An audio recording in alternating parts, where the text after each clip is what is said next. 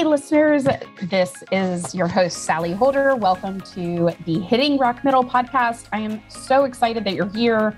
We are going to have an amazing interview today with the incredible Lindsay Pinchuk, if I say her last name correctly.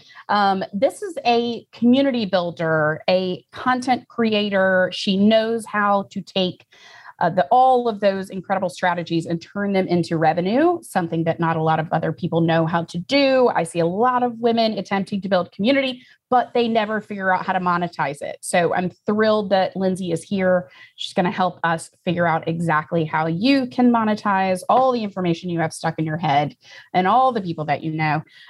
So welcome, Lindsay, to the Hitting Rock Middle podcast. Thanks so much for having me, Sally. I'm so happy to be here. So before we get started, talk to us about who you are, where you're from, all of the good background information. Yeah, of course. So I grew up in Detroit, and I'm very proud to say that, not the city, but in the suburbs of Detroit. And when you meet people from Michigan, you know we're very proud to be from Michigan. So that's where I grew up. I went to the University of Michigan. I moved to Chicago right after graduation. So I am Midwest through and through. I started a career in ad sales kind of by accident. And I ended up doing that for about 10 years, just over 10 years. And I got pregnant on purpose. We were very excited to be starting a family. And I was a transplant in Chicago, and I had no family here. And I have a ton of friends, but none of them were pregnant at the same time as me. And so we all have fifth graders, but I was just first, and mine is the oldest. So that's always fun. But I said to my husband, like, there has to be somewhere for me to meet friends. There's I have no support. I have no community.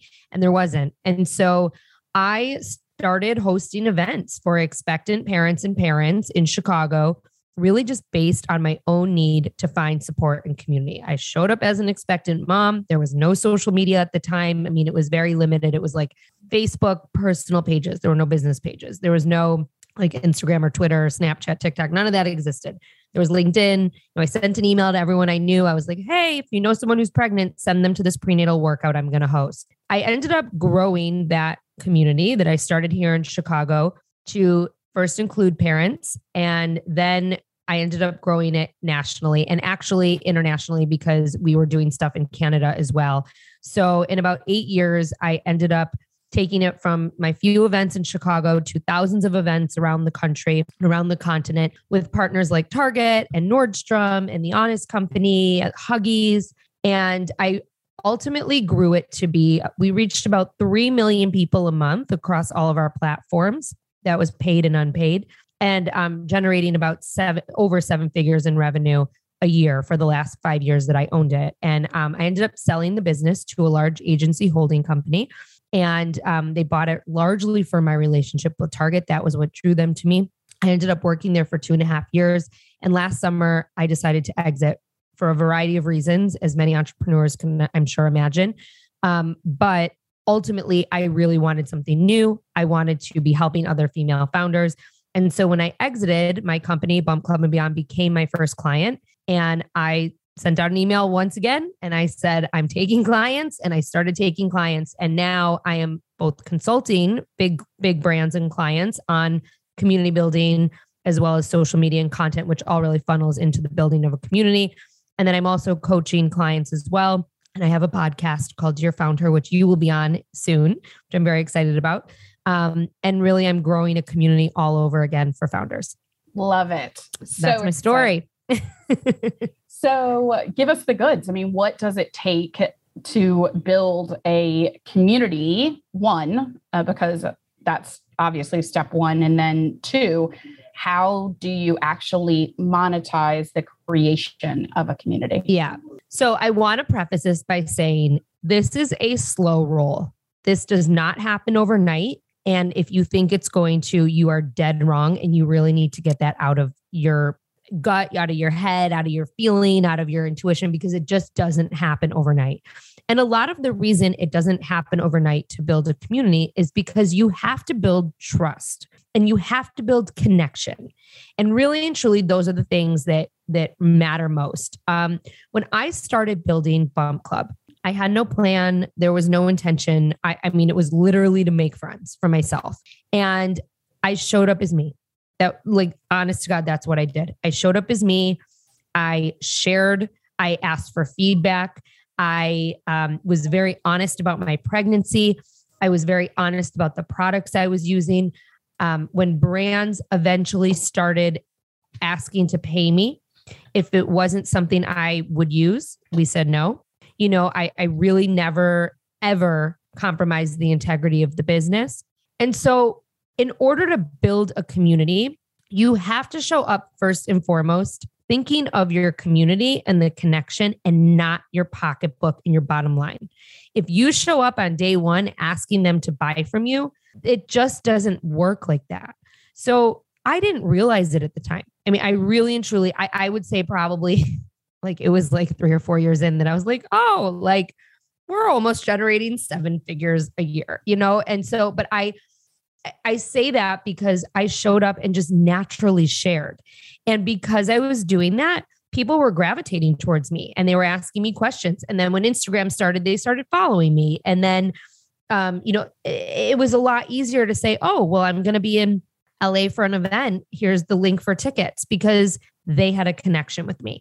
And so when you show up, act as yourself, you're authentic, you communicate, you ask, you don't just throw things out at them, but you really converse with people. And I'm not just saying on social media, you know, this is not just like a social media thing. This is live events, on a podcast, on your website.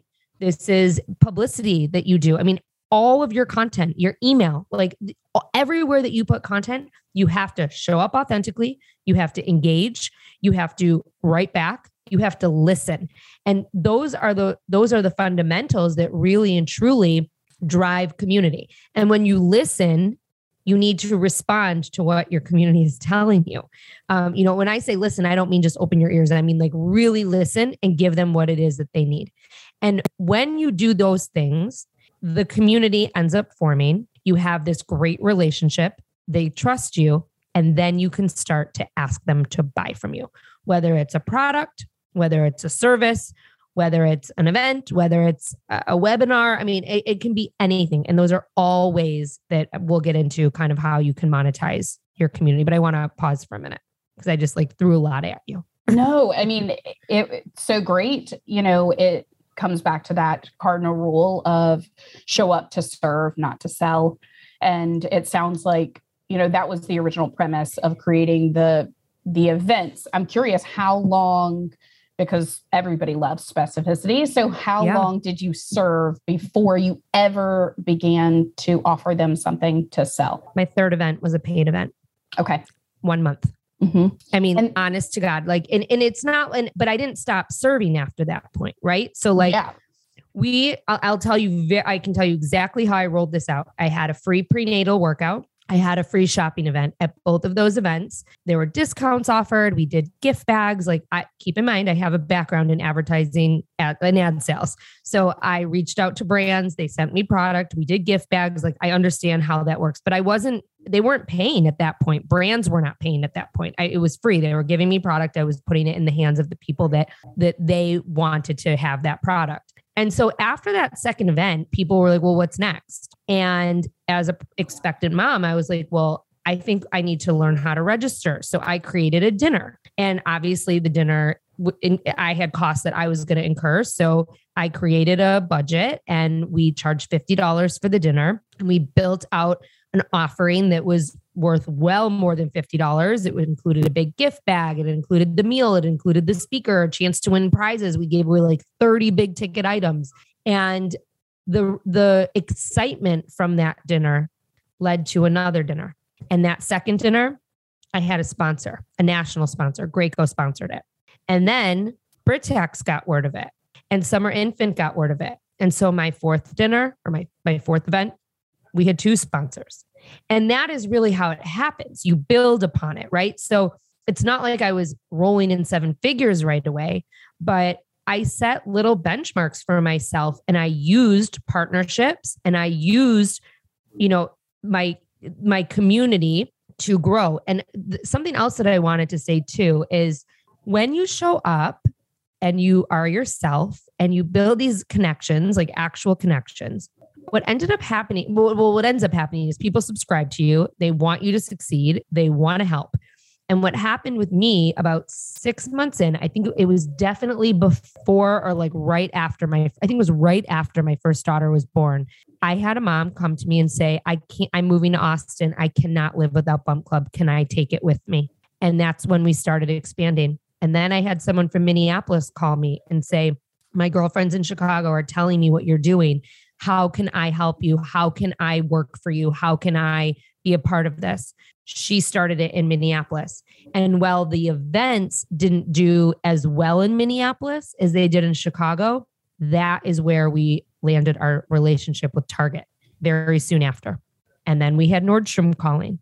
And so then that's really, it's how you utilize your connections and how you build upon what it is that you're founding and what the foundation is. That's really how it works when it comes to monetization. I love that. I mean, what specificity you're giving our listeners? I mean, this is incredible content. So thank you for being so authentic and generous, even during our conversation. That shows up. I can imagine that in that setting, I already get the gist from you that you're a giver, and it just comes very naturally from you.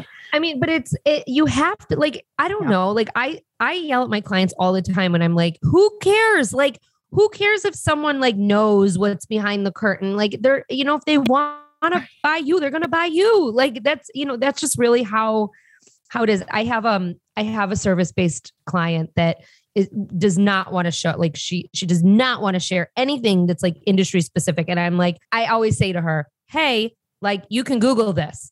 You know what I mean? Like you can Google this, but it comes off different when you say it yourself. And so, a lot of what I'm sharing with you now is also how I'm building my new community. And it's of course happening faster because I know how to do it. And I know I've learned from the mistakes that I've made, but like very similarly in terms of like the monetization, I started my podcast in order to build thought leadership, and from one guest to another guest, and I've gotten bigger guests. And then some of those guests have hired me, and then they spread the word. I mean, it's really about relationships and networking and putting yourself out there and really utilizing the tools that are at your fingertips. With Bump Club, we never spent on marketing, not until we were doing, 6-figure deals with big partners who the marketing was built into their budget. Gosh, I love that. Yeah. I just had a client the other day ask me, should I go ahead and hire a social media coordinator? And I'm thinking, you're not profitable or even close to profitable. So no, there are many other things that we need to do that have to do with your time and creating, right, some relationship building and pouring into other people before we ever have to worry about how you're actually showing up on social media. Not that it isn't important, but you're going to be just fine if you keep showing up on social media in the same way that you have been, as long as you go and do the foundational things that build a business, which is exactly what you're talking about: networking, right? Learning from your ideal customer base, defining who they are, being a niche in a niche, serving them really, really well. Then you can come back and blow things up. But I find today people want to do it the opposite. I want to blow up my presence on social media. Because everyone wants it immediately, and like, so like, because of how social media is, everyone, wants that instant gratification, and they think that they deserve it right away. And you don't. I'm going to tell you right now, you don't. Like, I worked my ass off to get to where I am and where I was with my business to sell it. And being an entrepreneur is really hard. Owning a company is really hard. Having employees is really hard. And it's not something that is served on a silver platter to you. Like, you have to work for it, and you have to be strategic about how you build. And like I said, the very first thing I said when we got on this conversation was, it's a slow roll. And it is. So true. Yeah. Expectation is the root of all disappointment. And I find a lot of the founders get that first hit of disappointment, and maybe, and the judgment of whether or not they're successful, unfortunately, isn't, whether or not customers are showing up and people are clamoring for what they have and they're solving a problem, and then they're able to monetize it and grow it in the way that you have, which is correct. they're judging their success on whether or not they have 10,000 followers. And I'm very clear about, hey, let's look. I said the other day, this is so funny. I don't know why I'm even sharing this, but look at Steve Carell, right? He was on the Today Show the other day talking about I saw him. Yes, on his 5th Despicable Me movie. And I'm thinking, good on him. He is making millions of dollars on a cartoon movie, right? Ego would tell someone else, turn that down and go try to do some indie flick that has no budget that, may win you an Oscar one day. And I'm like, that's a slow roll, right? And he's going to laugh his way all the way to the bank. But he did what works, right? And he took the route that may seem to someone's ego less popular, less demonstrative of wild success. But I would say it's wildly successful. Yes. I mean, and it's funny that you say that because I tell my clients all the time to please not focus on your number. Like it doesn't matter. And, and I'll say from experience, both then at my old company and now, so at Bump Club, for example, we never bought a follower. Like everything was very organic. When I sold it, we had over 120,000 followers on Facebook, and that was like all organic, and we had crazy engagement. And we would be working with brands, very big brands like Dove, and like big brands that would have like hundreds of thousands of millions of followers. And we would do things with them, and we would get no engagement. They would get no engagement on their posts, and it was very indicative of it was a vanity number.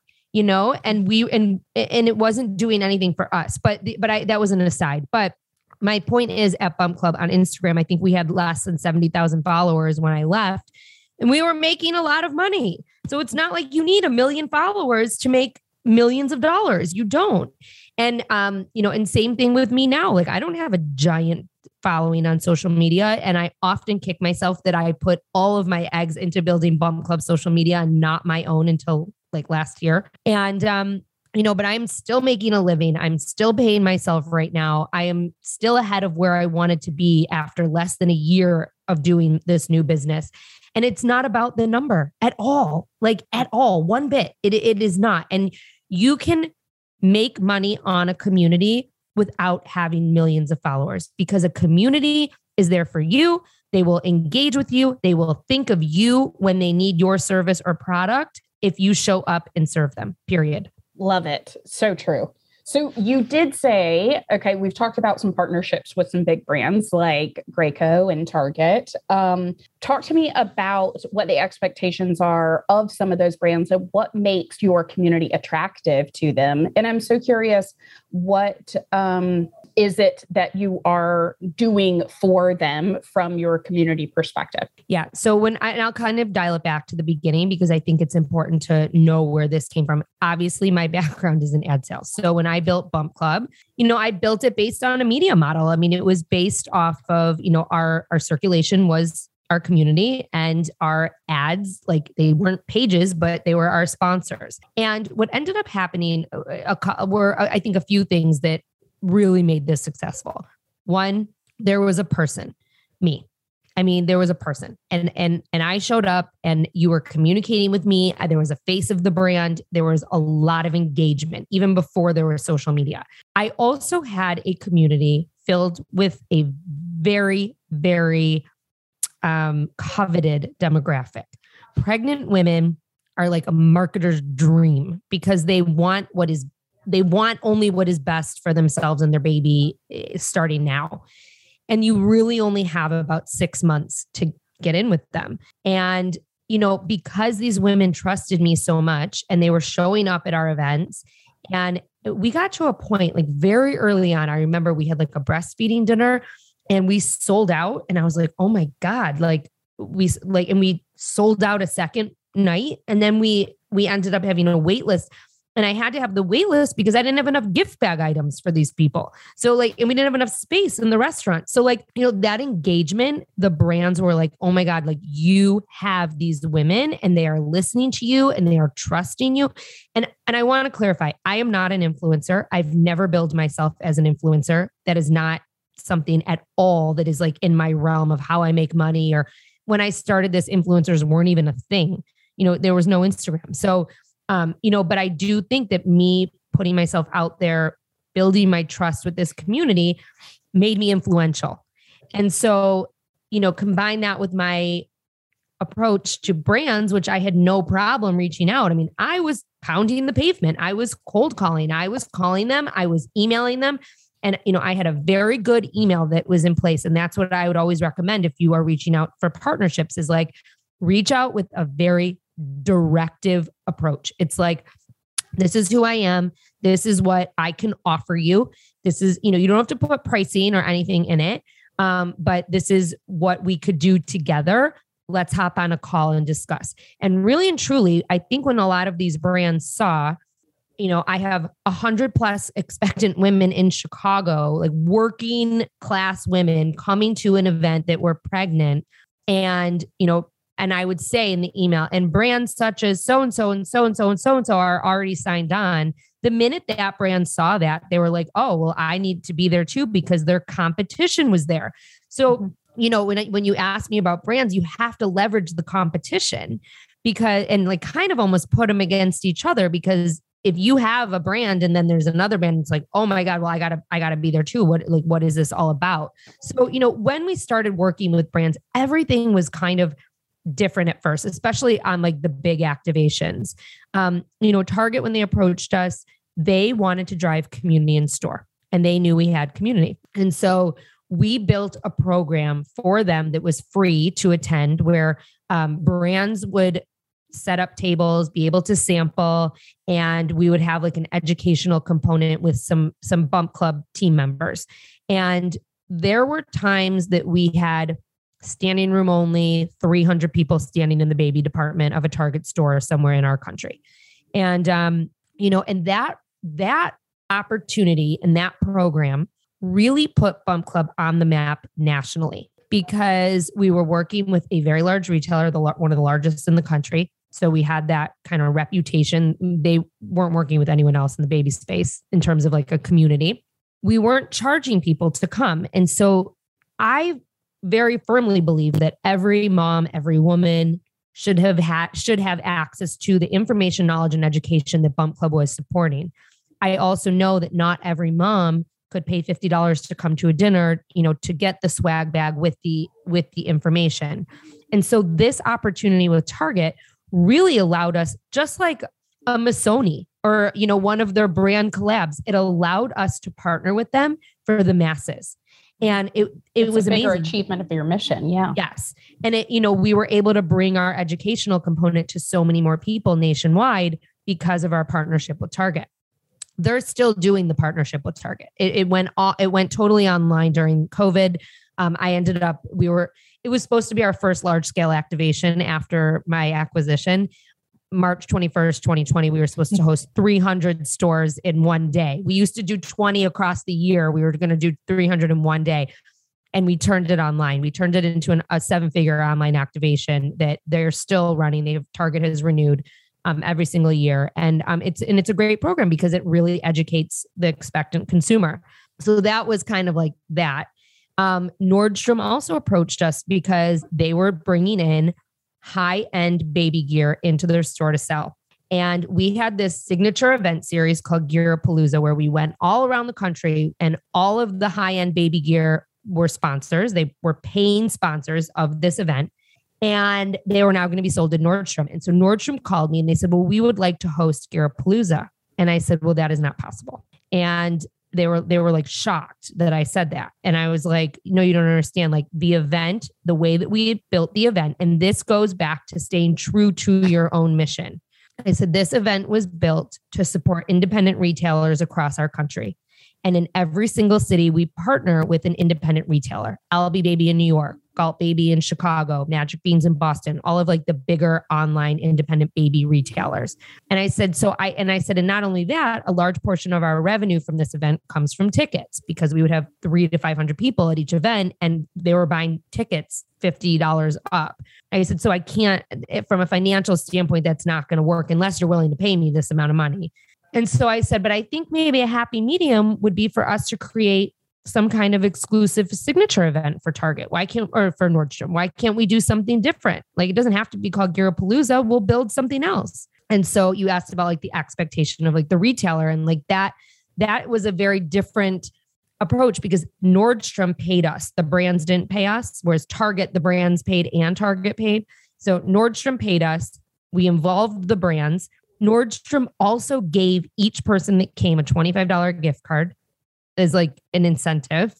Smart. And it was great. And so, and they ran the whole set. They sent the set. They did all the logistics because of the union. So like, you know, and I'm sharing this all because I want to paint the picture that every relationship is different and it's not cookie cutter. And that I think is too something that really set Bump Club and myself apart from a lot of our competition, which we didn't have much, but there were a few groups, was that we approached every situation uniquely. And if a brand is coming to you wanting sponsorship and you're selling them your community, that's because that's your product.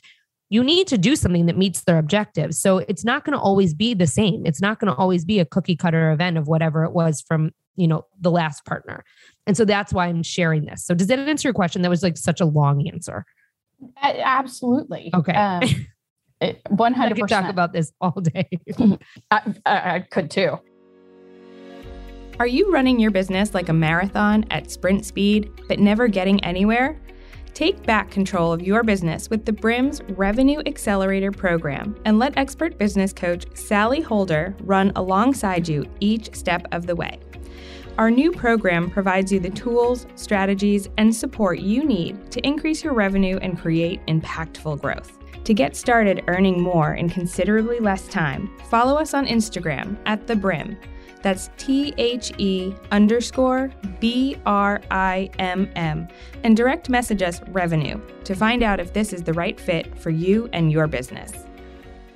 I am so curious what you think about, I have so many questions, but I'm so curious what you think about, the small founder that right now is maybe early six figures, right? They've gotten through their initial ideation phase. They kind of know what they want to be building at this point. When do you think that bringing on some kind of corporate sponsorships or any of that is appropriate? How far along in their, business experience do they need to be, et cetera? I don't think it's about experience, truly. I mean, when it's all said and done, so when I first started with Bump Club and the sponsorships, I had events. So I was selling events and then I built like a package around the event. And it was like, well, you'll get an email. Well, at the time, I think it was only like a few hundred people that I was emailing, Eventually it was like 150,000, but early on it was just a few hundred. And I would come up with like a package of what I can offer. Like you have to think about like, what can I offer? And for me, it was logo placement on an invite that we shared on social and an email, a custom e-blast. You could send a representative to the event to talk about your product. Like these were all kind of the elements that I gave to the brand. And your next question is going to be about pricing. So I'm going to answer that. So how do you price it, right? There is no formula. There is no formula. And I don't care what anyone tells you. It is like a shot in the dark. It is like, I very vividly remember like the first sponsorship being like, okay, so I'm going to offer you this and it's $1,500. And I'm a salesperson by nature. So I was like, all right, if they accept it, I've gone too low. And if they've negotiated, maybe I'm just about right. And if they walk away, then I've gone too high. And that is the litmus test for how to price it, right? And like, that's how I price my services to this day. So true. You have to put the number out there. What do you want? And what creates the win-win experience between yourself and the other company? If you feel like you're losing, you're just creating resentment. That definitely is not going to create a great relationship between you and them long-term anyway. And then you have to service them. It's not just like you take the money and you throw their logo on things. Like you have to listen to them. You have to service them, go above and beyond because your reputation is everything. And that's something too, that throughout the years, I would go to trade shows and it was like a reunion for me. Like it was like these people were my family, and they still are. I talk to many people in the baby space and the baby space is a very small space as it is. But it was the relationships. And then that made it easier for me to go back to those brands and say, okay, well, I have another event or I have this. And then on year 2, It was, okay, well, here I'm going to have 10 expectant parent dinners and I'm going to have this and this, and I can build this package for you and it'll be more efficient. And so then you start pricing things more efficiently. Now, I will tell you this. One of the top ways to be able to increase your revenue. Yeah. But I will tell you this that I think is very important too. Hold on to those relationships and take care of those clients that have been there for you from the start. And, when I was acquired, I had a brand who was with me from basically day one. They were one of my first sponsors, and I never raised the rate. And I never raised the rate because they stuck by me. They raised their revenue with me and they did more with me, but I didn't raise their per event rate. And they were what got me started. They were what got other brands in. So don't bite the hand that feeds you. And, because then that changed when I was bought. And so I didn't have control over that anymore. And that didn't feel good. But you kept the relationship. I kept the relationship, but that didn't feel good to me when people who were in charge wanted to now charge them the same that other people were being charged. And because to me, the relationship is everything. And I knew that I could go to this brand if I ever needed anything, if I needed a stroller or a car seat for a giveaway or if whatever it was. And so, I think it's really important to start small, like I said early on, and build upon that. And it's okay if some of your partners are not paying as much as others, because it's all about creating the demand. Yes. I mean, so true. I'm just sitting back nodding constantly. I couldn't agree more. Yeah. Well, I was going to say, but to answer your question, it's not too early ever, I don't think. I mean, if you have a 6-figure business, you clearly have an email list, you clearly have a social presence, think about what it is that you could get sponsored. And sponsorship isn't the only way to monetize your community. I mean, maybe you're a 6-figure business and you do one-on-one coaching. I'm just thinking but maybe you do a webinar and it's paid and it's $5 or $10, but you can get 1,000 people there. That's a great way to scale your business. So, I mean, you can think about the other things that you can offer to sell to your community. I think I just did a post on this. I think I just did a whole exact post with 9 ways that you can monetize your community. Or maybe I taped a podcast episode that I have coming out. I just went through 9 ways to monetize your community. And now I'm thinking about that. So you can follow me to find more, I guess. Exactly. I love that. And the name of your podcast is Found Her. Dear Found Her. Dear Found Her. Yeah. And that's FOUND and then HER instead of founder. I love it. Play on words. So a while back, we talked about the fact that there were mistakes along the way. Nothing can be perfect. It's not this straight line to the top, even though we would love it to be that way. What are some of the mistakes that you made and learned from? Yes. So I would say the very first mistake I made is I didn't hire a bookkeeper soon enough. I think that a lot of founders make that mistake. And one, invest in good accounting software. I mean, QuickBooks is not that expensive. There are other options too. Find someone who can teach you how to use it if you can't pay someone. But I mean, there are, bookkeeping services out there for a couple $100s a month, and it is worth it. The minute I turned that around was when I really started to grow. And, I think that is the first hire you should make if you're going to pay someone for anything, especially if you're like me. And I'm very forthcoming. I'm not good at accounting. I'm not good at numbers. That is not my strong suit. Finance is not my strong suit. And so you have to recognize what you're good at and what you're not good at and fill in those blanks. Now, I will tell you this now, second time around, I hired a bookkeeper within week 1, and it's kept me on track. And it's just so much better for me than flying by the seat of your pants. I saw someone the other day, a couple of weeks ago, I saw some content creator online talking about the tools that she uses for her multiple 6-figure businesses. And it was all content creator tools. And she was a lawyer who provided legal counsel to other content creators. And I said, well, what about QuickBooks or an accounting software? And she wrote back publicly on her post, oh, I was thinking about getting a bookkeeper, but I haven't. So I haven't invested in the software yet. I keep it in a Google sheet. And that to me was this big red flag of then you don't have a 6-figure business. There's just no way. There's no way. There's just no way. And, so I'm very adamant that was my number one mistake. I would say another mistake that I made was trying to think I could do everything by myself, and I think, and many entrepreneurs fall into this, and it's like, you don't want to pay someone for something because you're not even paying yourself. But like, guess what? If you're an entrepreneur, you're probably not going to pay yourself right away. And that's just something you have to know going into it. I ended up, my first employee, I ended up hiring a full-time employee that I paid her more before I paid me. So she was getting paid and I wasn't getting paid. Same. And that set the foundation for my business. And even as she was working, there were other things that I was doing that I really should have been outsourcing sooner. And once I did, it really just changed my whole business. And so this time, 2 days ago, actually, I was sitting on my couch doing something like, it's my first time not having a team in 12 years. So like, I'm like going to build one, I'm sure eventually, but like, I'm back to being a solopreneur. So I'm like, ugh. And I was sitting on my couch building some kind of assets for my podcast, or I don't even remember what it was. And I was like, what am I doing? I was like, what am I doing? I could have a virtual assistant right now. And I can afford it. So like, why am I not doing this? And literally the next day I put out a call and I've like been interviewing virtual assistants. It's like a few $100s a month to do this task that I needed to do that was taking me a long time. That it's not that I couldn't do it. It's that I should be using that time to be doing something to grow the business, not building assets. Right? Yeah, absolutely. So those are my two like biggest mistakes I think entrepreneurs make. And I think the third one I would say is entrepreneurs and founders really find this need for perfection. And that was something that I also had early on and I let go very quickly. It's not going to be perfect. It's okay to put something out into the world that's not like your final, because it's never a final. Like if you have a successful business, it's always going to be changing. Yeah.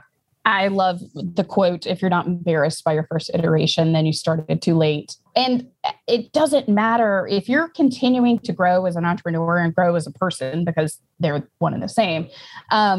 Along the way, you're always going to look back at what you did a couple of years ago and realize, oh my gosh, it was embarrassing. I can't believe I did it that way. And that's a great thing, because that's the only way to be able to recognize the significant progress you've had. Yep. And you have to make mistakes to grow. You have to. You're not going to grow without them. Right. And then your other point about, the second point that you made about, I said the bookkeeper, outsourcing and outsourcing. Okay. Yes. I constantly am having to focus clients back in on their individual zone of genius. And I love Gay Hendricks' statement about, you can live in your zone of excellence forever, in that book, The Big Leap. But it will ultimately cost you. Right. You have to know what your consequences will be. It will cost you the achievement of your dream. And if you can, maybe sacrifice slightly in the beginning to invest in the assistance, the help, support, not only are you allowing someone else to live in their zone of genius, right? So it's a gift to them. It's crazy because we can't imagine being the people that can edit the images of podcasts. I'm with you. I stare at that thing for 2 hours and I'm like, why am I doing this? And it still looks ugly. Yes. And then if I'm living 1 more hour or 2 more hours in my zone of genius, what I'm capable of creating is exponential growth versus a podcast image. And so, when we compare the two. So I just love what you were sharing there. The other thing that I want to say that I learned from like Bump Club to my consulting business is, I really hustled with Bump Club. I was always working, and it wasn't a bad thing because there was a very gray area. My life was Bump Club. I was living it. I was in that life stage. So I would go to events and my friends would be there. And so it wasn't it felt like work all the time, but I never turned it off. And when I sold the company, a big part of why I sold it was so that I could take time off and whatnot. And then at the new company, we had summer Fridays, and I would take a summer Friday and everyone would call me. And it was just really annoying, I will tell you that a couple Fridays ago, I just didn't work. I just didn't work. And it was fine, and I remember, and I was at the end of the day, I was sitting on my porch and I was when was the last time that not only did I not work on a Friday and have an actual summer Friday, but that no one bothered me and that I let it go. And like, that was a big thing too. And on Monday I went back to work and like everything was fine. Like I still had clients and like my social media was still there and like everything was okay. Like I'm not carrying the disease. So like, but it was very eye-opening to me in that moment because I really don't think I had that since I worked at Hearst before I started Bump Club. And it's different because like this is mine now, which like Bump Club was mine too. And so you would think that like I would not be feeling that way, but like it just goes to show the importance of taking a minute and taking time for yourself. And like I felt really recharged when I went back to work that Monday. And then I did it again the next weekend. I took my daughter to overnight camp and I didn't really work for a few days. And it was like amazing. And I was like, this is why I do this, And so I think sometimes you just have to remind yourself that and like not worry about what everyone else is doing around you or like get caught up in what you think everyone's doing around you, because social media is like a really messy, screwed up place and can really mess with your head. Yeah. I'm constantly telling clients, I am not doing whatever it says that I am doing on social media contemporaneously of when it's posted, guys. Like I'm scheduling those things so that I can create the freedom and flexibility that I really started this business to be able to have, right? And that's really, and financial success, right? Those 3 F's, if you will. So now that you're in this second, trip around, what are you going to, that was kind of one part of the answer of what you're going to do differently. But from a perspective of like content and marketing, where do you see things developing over the course of the next couple of years? Where do we need to put our time and energy right now because things are changing so fast?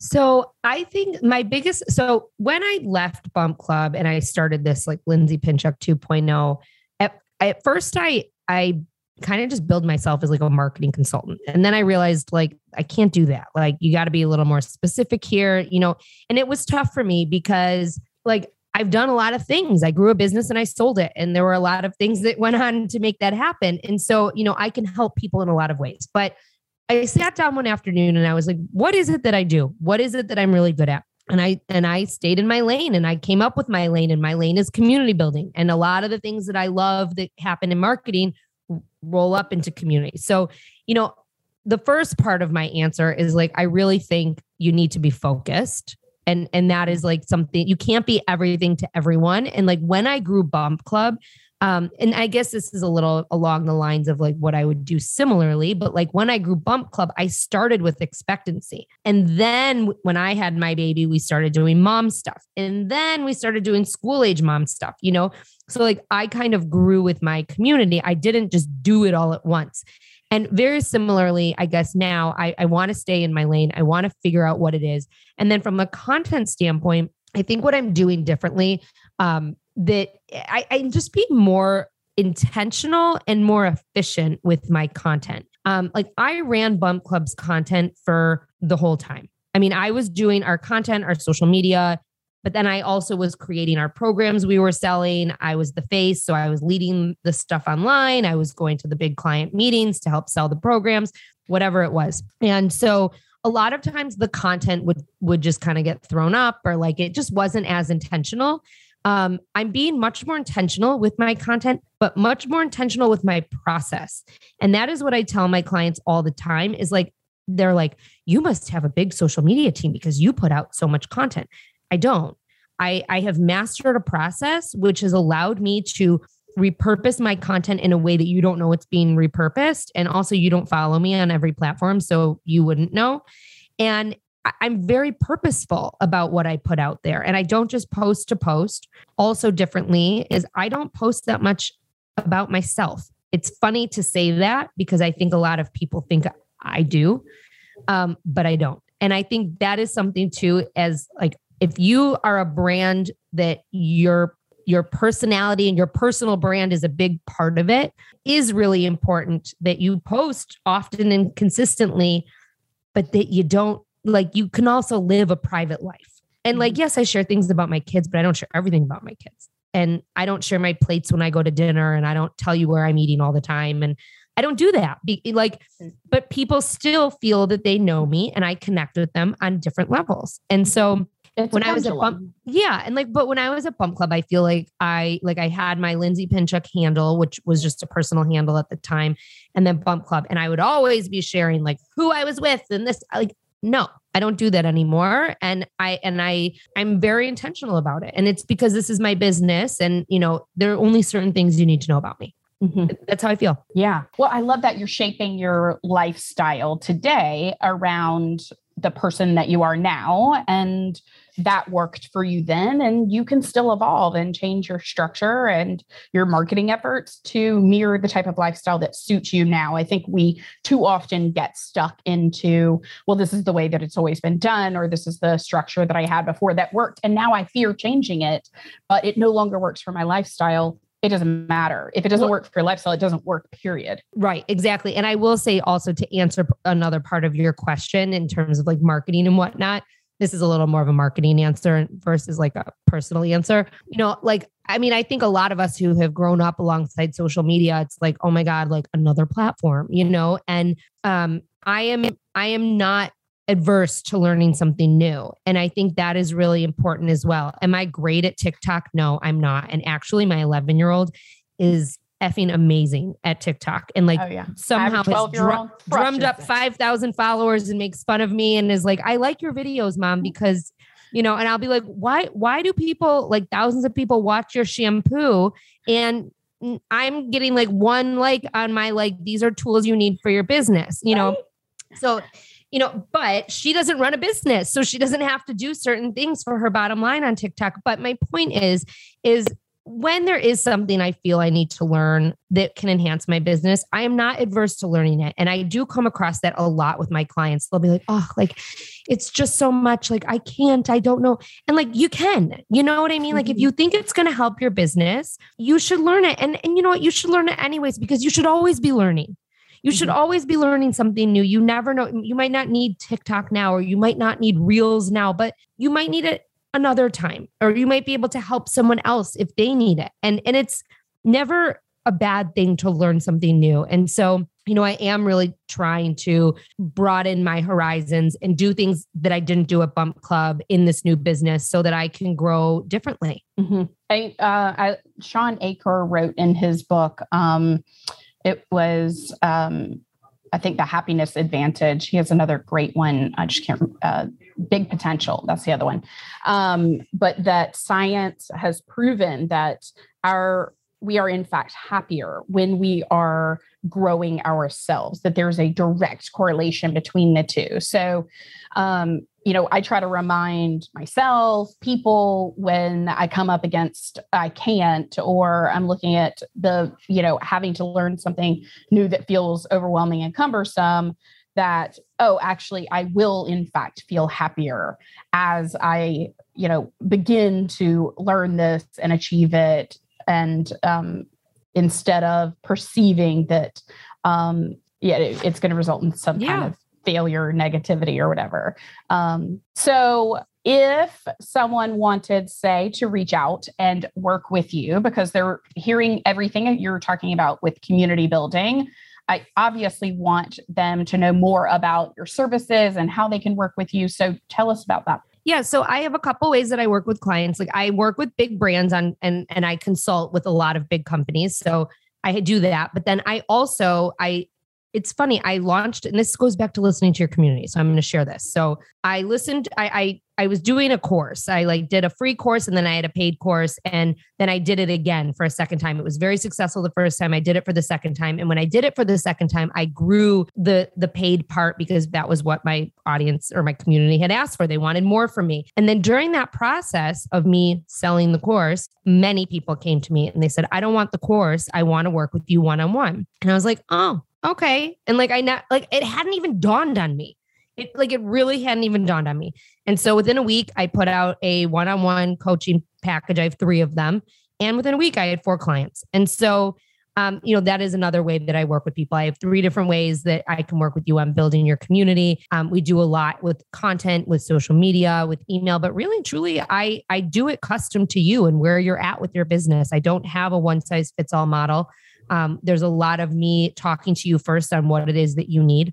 So I do that. And then I also will continue to offer my courses in the fall. I'm not doing them now. I feel like no one wants a course in the summer. And when I do my course, it's live. So that's why there's a recorded free version of one of my courses on my website, which is lindsaypinchuk.com. You can also find me on Instagram at Lindsay Pinchuk. And you can take it's a social media for small business challenge. It's a 7-day building your community on social media challenge. It's free. It's 7 hours of content. It's really fun. And you will get something out of it for sure. That is free. It's taped, but I will do it live again, probably in the fall. Perfect. I can't wait. We will make sure to link that in the show notes so that people have access to it. No doubt everyone should be taking that, learning, growing, continuing to evolve. And serving their audience better, which sounds like a lot of the great takeaways that I have from today. I know our listeners took a ton away from this conversation and the value of community. And it just feels so important in today's day and age that the development of that sense of trust and investment in your community. And I'm so thrilled to learn from you today. So thank you for joining us. Well, thank you for having me. And I'm so excited to learn from you in a few weeks when you come onto your Found Her. So part 2 coming soon. Exactly. So I hope, listeners, that you will go on lindsaypinchuk.com, and that's Lindsay with an A and not an E, like I discovered on social media. And you will be able to access some incredible content that will help you not only build a community, but really build your impact. And that's what I know so much of us are looking to be able to do. So thank you for joining us for this enlightening episode. I hope it made your business just a little bit better.